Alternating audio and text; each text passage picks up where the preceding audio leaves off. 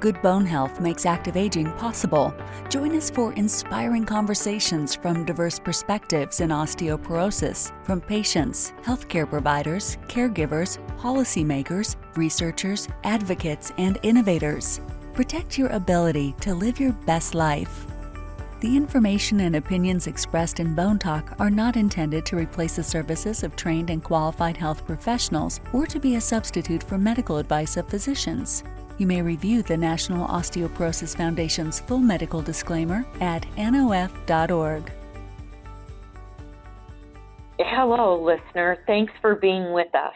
This is Elizabeth Thompson with the National Osteoporosis Foundation, and today I'm delighted to introduce Dr. Susan Greenspan. Dr. Greenspan is a professor of medicine at the University of Pittsburgh and the director of Osteoporosis Prevention and Treatment Center. Dr. Greenspan has been involved with the National Osteoporosis Foundation for many years as a leader, as a presenter at our various healthcare conferences, and currently she serves as the president of NOF's Board of Trustees. Welcome, Dr. Greenspan. Thanks, Liz, and I'm delighted to be here. We're excited today, listener, to introduce you to the body of expertise that Dr. Greenspan has, to talk through her leadership as our board president, as well as caring for her patients. Dr. Greenspan, will you share with our listener what type of patients you treat and how you came to specialize in this area? Certainly.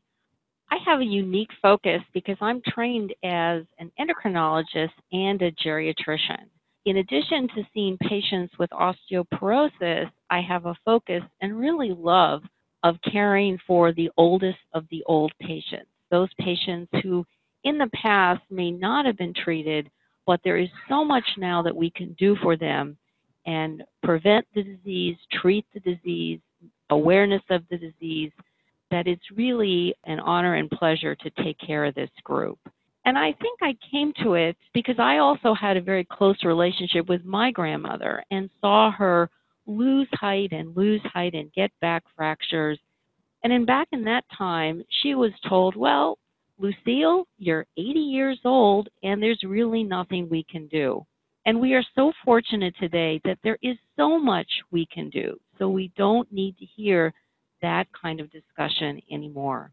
Today, we'll be exploring the concept of treating the oldest of the old and exploring whether a patient is ever too old to be treated. And I have a feeling with the hint that you just gave us, Dr. Greenspan, there's a lot of hope around this. So I'm really looking forward to hearing you share some concepts and then even move into some case studies to help us understand this. Case studies that might be similar to people we already know. Absolutely. And the problem is that when we think of the oldest of old, not only those living in the community, but the 4 million residents who live in senior communities, many of them are older women, and it's estimated that about 85% of them have osteoporosis. In this group, hip fractures are about 2 to 3 times more common. Other non-spine fractures we may see in the arm or the leg are 3 times more common. Spine fractures are more common. But the downside or the bad news is that fewer screened, fewer diagnosed, and only 5% of them are treated for osteoporosis. What we need to think about are, in addition to the conventional things we think about in terms of risk factors, there are things outside of the regular risk factors that are different than the 50-year-old when we start to think of our older patients. And we want to know, what else can we do besides standard treatments in terms of prevention, and also do the therapies work?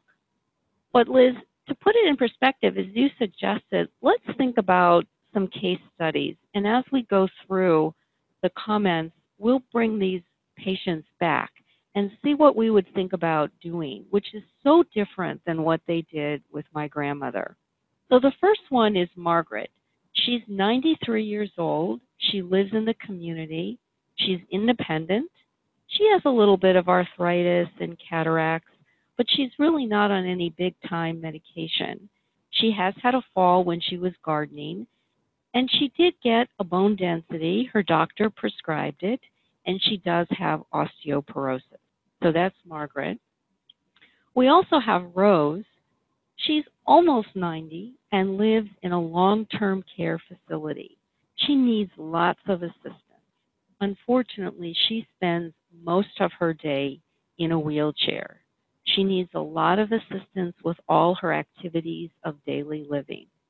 She has a lot of medical problems. She's a little bit confused. She's had high blood pressure. She's had a stroke. She's now had to be on a medicine, prednisone, because of a vascular condition that she has. And recently, she had a new fracture in her pelvis just when they were trying to move her from her walker to get her onto a couch. And finally, there's Henry. Henry is terrific. He's an 82-year-old vet, and he has newly diagnosed prostate cancer. He's pretty good and ambulates around, gets around by himself, but he does have a walker that he uses. He's had a couple of prior falls, but unfortunately he has a lot of medical problems. He was recently diagnosed with the prostate cancer, has heart disease, diabetes, some kidney disease, some vision problems. He too had a bone density, but he did not have osteoporosis. So we'll just keep those three wonderful people in the back of our mind as we go through some of these other issues and decide, would we screen them? Would we do prevention? What would be different than the normal standard of prevention? And would we treat them? Thanks, Dr. Greenspan.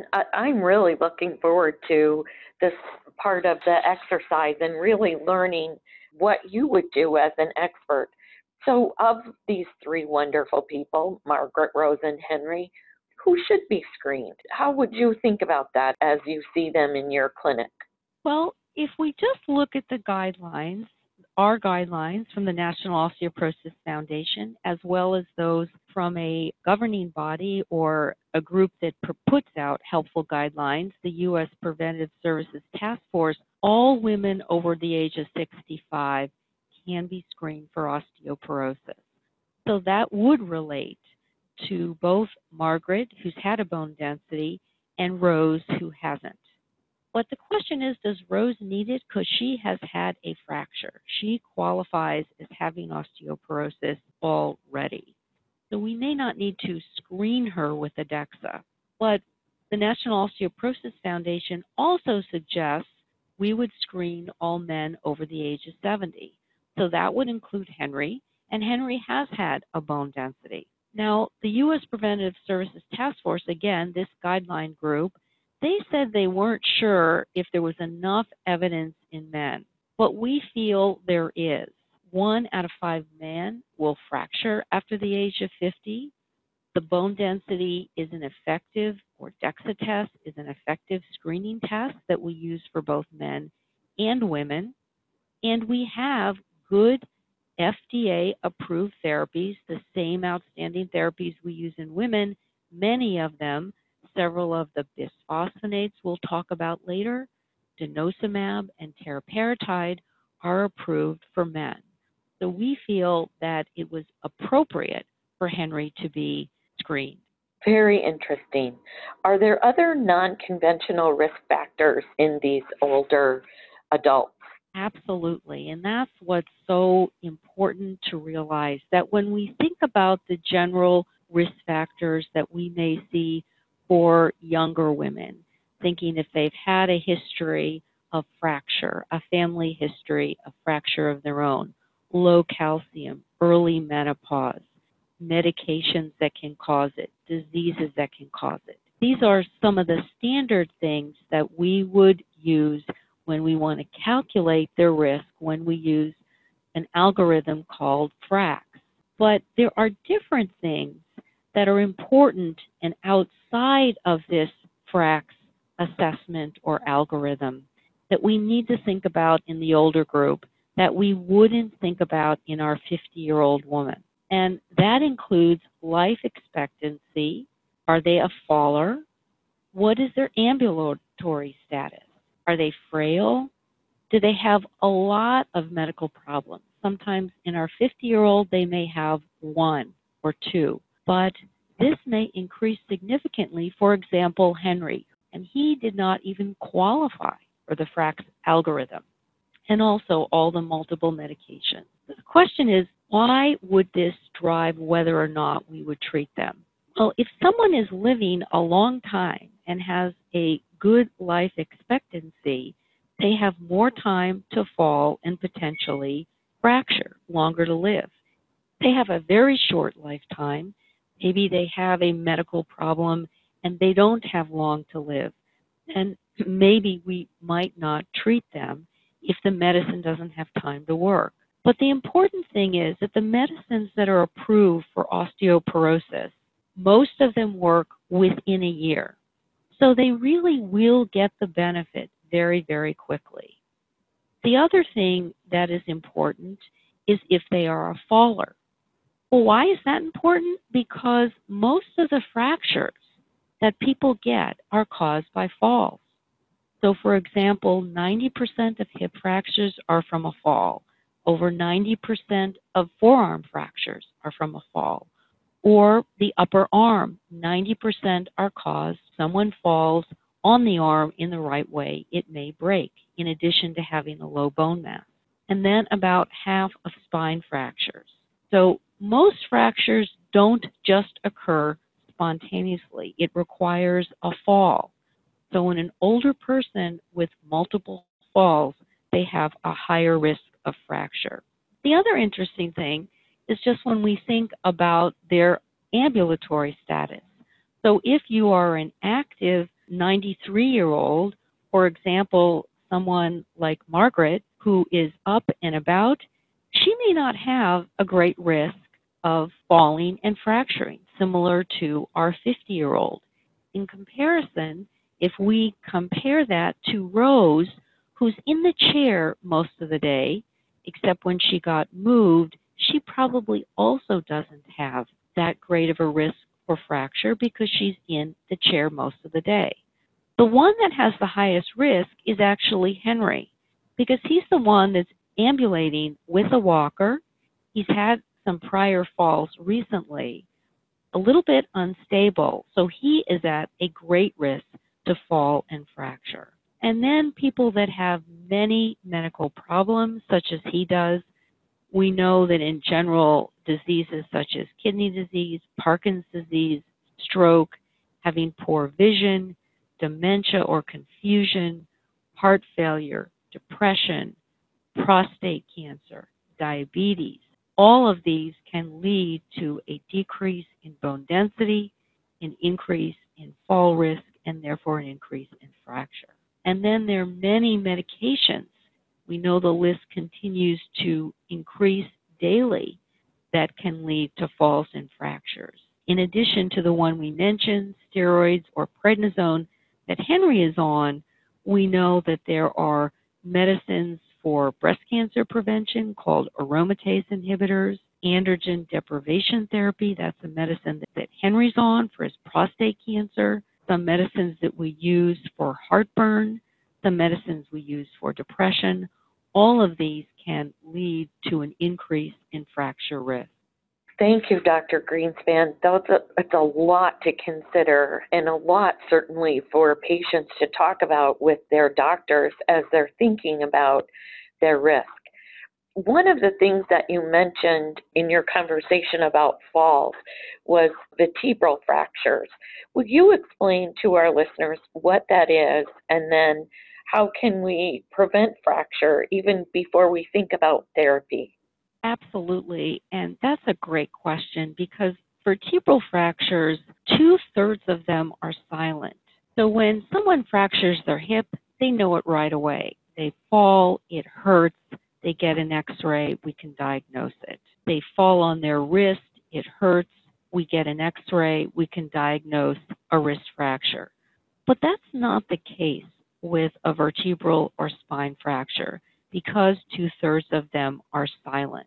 Furthermore, it's the most common type of fracture, and many of them are not recognized by either the patient or the doctor unless we actually look for them. The reason it's so important is because they have a high risk of future fracture for both the spine and hip and other fractures. So once you had one, your risk of all these other fractures may increase somewhere between 3 and 5-fold. So happening more common, particularly in this older population. And although we can see them on X-ray, sometimes unless we point that out or we ask for it in the report, our doctors may be looking on the X-ray for heart failure or pneumonia, and it may be missed. In one study where they looked at X-rays on people that came in for other reasons, only about 5% of them actually eventually got a treatment for osteoporosis because over half were not mentioned in the report or the summary from the hospitalization, or it wasn't in the medical record. So we really have to be careful about asking our physicians to look for these fractures. But if they do, it's an excellent way to document a vertebral fracture, and we're now very, very fortunate because there's a DEXA method that we can use to diagnose a vertebral fracture, and that's called a vertebral fracture assessment. It can be done with a DEXA machine. It takes literally 3 minutes or less to get that assessment. And then we can tell while they're there for the visit, for the bone density, if they also have had a vertebral fracture. Wow, very important. And so for those people who think that they've fallen and they now have back pain, that's not necessarily quote unquote normal. And they may actually have a fracture that can, as you just highlighted, be assessed in a 3-minute test with a DEXA scan. That's just so important for people to think about. So we've talked about some risk factors. We've talked about potential for fracture, what that could potentially look like. Let's talk a little bit about the therapies that we might consider for Margaret Rose and Henry. And how do you think about the range of therapies that we have and how they'll work for those patients? Those are all excellent questions. And before we even go to therapy, I want to just mention a little bit about other things that we can do before we get to the medical type treatment. Certainly in this age group, one of the most important things would be fall prevention. So 1/3 of older adults are falling each year, and about 10% of the falls may result in a fracture. So if we can prevent the fall, then hopefully we can prevent a lot of these fractures. There are programs going on now that help with balance and gait, exercise, physical therapy that have been shown to be really good for preventing falls in older adults. It's really important to keep moving, to keep them moving up and going. But we also need to think about things that we might not think about in the 50-year-old. But as we get older, we need to make sure that their vision is good, that their hearing is good, that they're not on a medicine that causes them to be dizzy. Sometimes we put them on blood pressure medicine, and that can cause them to be dizzy and potentially fall. We need to be really thoughtful about their environment. So when they get up at night or they think they need to go to the bathroom at night, is there a nightlight on? Very simple thing. Is there a grab bar in their bathroom? And what kind of environment are they in? Are they going to be walking over cords or rugs that can cause them to trip? And I always tell my patients, if you want to get up in the middle of the night, first thing you do is you sit on the bed and count to 10. If you jump up from a warm bed right away, the blood is going to rush down to your feet, you're going to feel dizzy, and you might fall. So sit on the edge of the bed, count to 10 before you get up. And also, what about your footwear? Make sure you're in good shoes that make you feel secure and stable. While heels may look terrific, really important to maintain that stability on the ground. And again, keep moving. We do have the same great data as we have for young adults for protection with calcium and vitamin D. those are the building blocks of bones and the same recommendations in terms of the amount of calcium of 1,200 milligrams a day in a divided dose. It can be half through the diet, half through a supplement, all through the diet, or all with a supplement is important in our older adults. And vitamin D, very important in this group. Many older adults who don't get out in the sun, maybe they're not drinking a lot of milk, can be vitamin D deficient. So very important that they get the right amount of vitamin D. At least 800 units a day is recommended in the older group, but many patients require more. Very good things to consider. And I know for the people that I know who are 50 plus, and certainly my parents who are now 79 and 91, if they can choose options that are not medical interventions but wellness, getting calcium, getting vitamin D from being outside, being thoughtful about preventing falls, those are always the strategies they want to lean into first. So thank you so much, Dr. Greenspan, for walking us through those very simple things that we should all incorporate into our daily lives. For myself, I really like the concept of taking 10 seconds before I jump out of bed. My grandmother used to call that the 10 blessings, and she would remind us to think about 10 wonderful things in the day ahead of us before we jumped into our shoes and ran out the door. And so now we can just leverage that in a different way so that our blood gets going before we jump out of bed. I really love that as a reminder. Can you talk to us now a little bit about the medical therapies? Because likely with Margaret Rose and Henry and their very complicated and interesting health histories, one or more of them may be eligible for therapy. So talk to us about the therapies that are out there and how you would talk with these patients about the therapy that's right for them. Absolutely. And just as you said, that is so important, that the decision about any of these things, even the prevention, it's always a conversation with your healthcare provider. It's about your goals, your wishes, the risks and benefits of the prevention or the medical therapy, and certainly important to include family members or friends as part of the conversation. And the other thing, before we even start with the therapy, that if they pick something or decide they don't want something at one moment, you can always change, or they can always change. So whatever they think, or if they have a problem with one, it is always possible to change. It doesn't mean they are on that forever. But the good news is that in many of these large clinical trials, they have actually looked at what happens in those individuals over the age of 75. And they have found that they do just as well as the younger group. Now, all of the patients that have been, or participants that have been in these trials, are pretty healthy because they need to be healthy to get in. So that might pertain to Margaret, but probably not to Rose and Henry. But in terms of the therapies that we now know seem to be effective in this older group, after they do the secondary analysis, risedronate, alendronate, zoledronic acid, so those are the bisphosphonates. A couple of them are oral. Zoledronic acid is the intravenous one given once a year. Those seem to work as well in the older group as in the younger group. The same is true as denosumab, and it's also true for two anabolic agents, teriparatide and abaloparatide.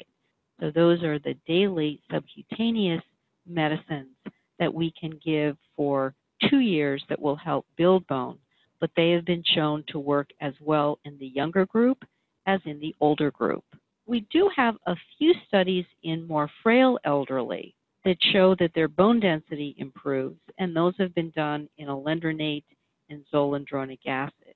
But at this point in time, I think we could say that for both Margaret and Henry, we have good data that these drugs will work, and we have pretty good data that they would also work in Rose.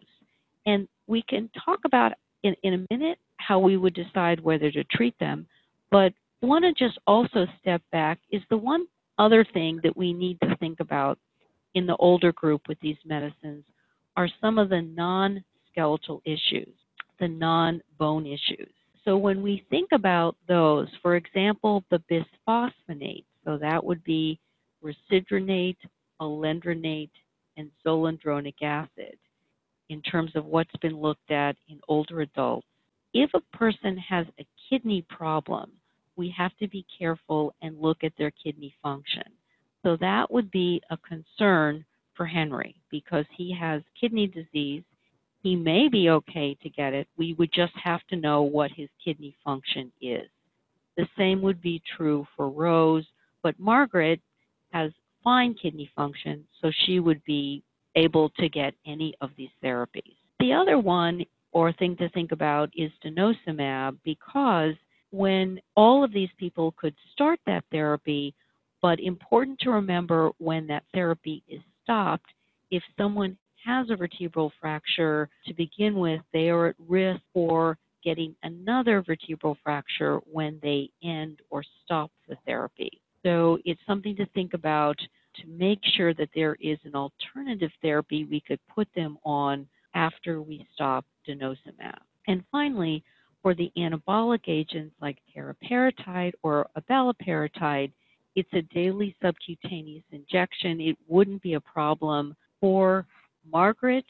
Rose is in a facility, so while she couldn't give it to herself, someone could give it to her. And finally, we would have to talk with Henry and maybe his other docs to see if this is something that he would think about getting.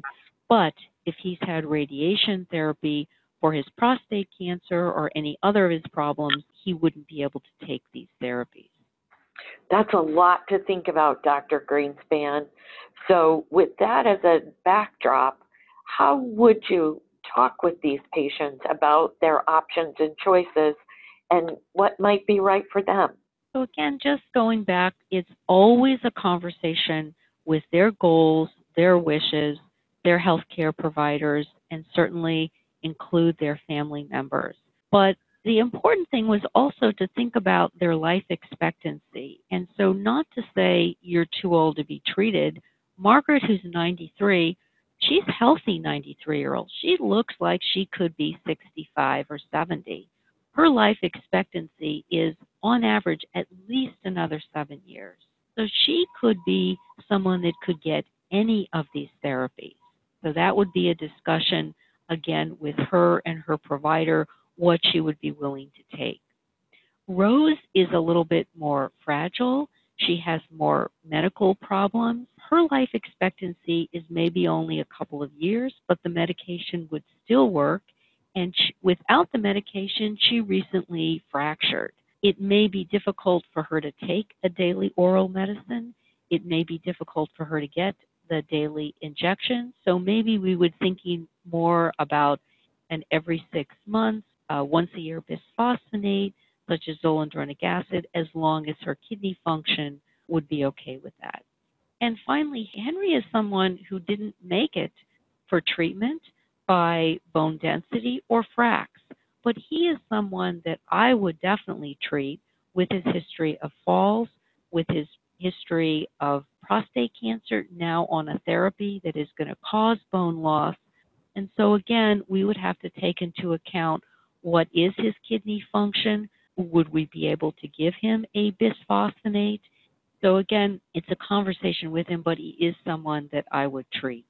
I can tell, Dr. Greenspan, that all of these patients and many more that you didn't have time to talk about today are in really good hands with your knowledge, your expertise, and certainly your care. I hope our listeners today really could see that in today's world where we have people who are living longer than ever before, thanks in part to modern medicine and vaccinations, and medicines that help us live into our elder years, that there's a lot of hope.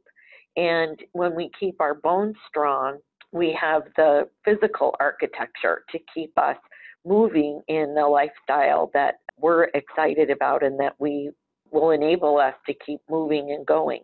what's the most important thing our listener needs to learn today about osteoporosis and caring for the oldest of the old? Maybe 3 key things from your conversation with us today. Well, number one, it's never too late. There is so much that we can do. And as you said before, it's a conversation with their goals and wishes. Number 2 would be there are non-conventional risk factors we need to think about. Their overall medical problems and health, their medications, but think about their life expectancy. Think about their falls. Keep them moving. And finally, what we don't think about so much in the young is really focusing on preventing the falls.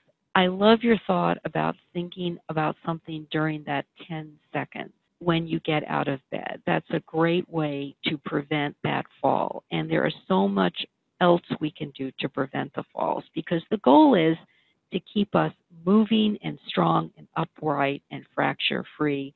And there's so much that we can do today to do that. Thanks so much, Liz. Oh, that's wonderful. Thank you, Dr. Greenspan, for your knowledge, your leadership, and your passion for helping our listener understand more about osteoporosis and treating and caring for the oldest of the old today. Listener, I hope you enjoyed this episode of Bone Talk. We heard Dr. Greenspan's story and we learned about a few of her special patients, but we want to hear your stories as well. Please visit www.nof.org and go to Share Your Story and tell us what's happening in your world with your bones. The more we stay connected, the stronger we will be. For more information about how to keep your bones strong and healthy for life, please visit nof.org regularly for up-to-the-minute information. Did you enjoy this episode? Possibly learn something new and helpful? If so, please do 2 things. 1, subscribe to Bone Talk so you never miss an episode. And 2, please share this with all your friends and family. Until next time, remember this: we can't control getting older, but we can control how we do it. Thanks for being with us on Bone Talk. Thank you for joining Bone Talk, the National Osteoporosis Foundation's podcast that shares information, strategies, and inspiration about good bone health that makes active aging possible. To learn more about bone health, to become involved and/or help fuel NOF's mission with financial support, visit nof.org.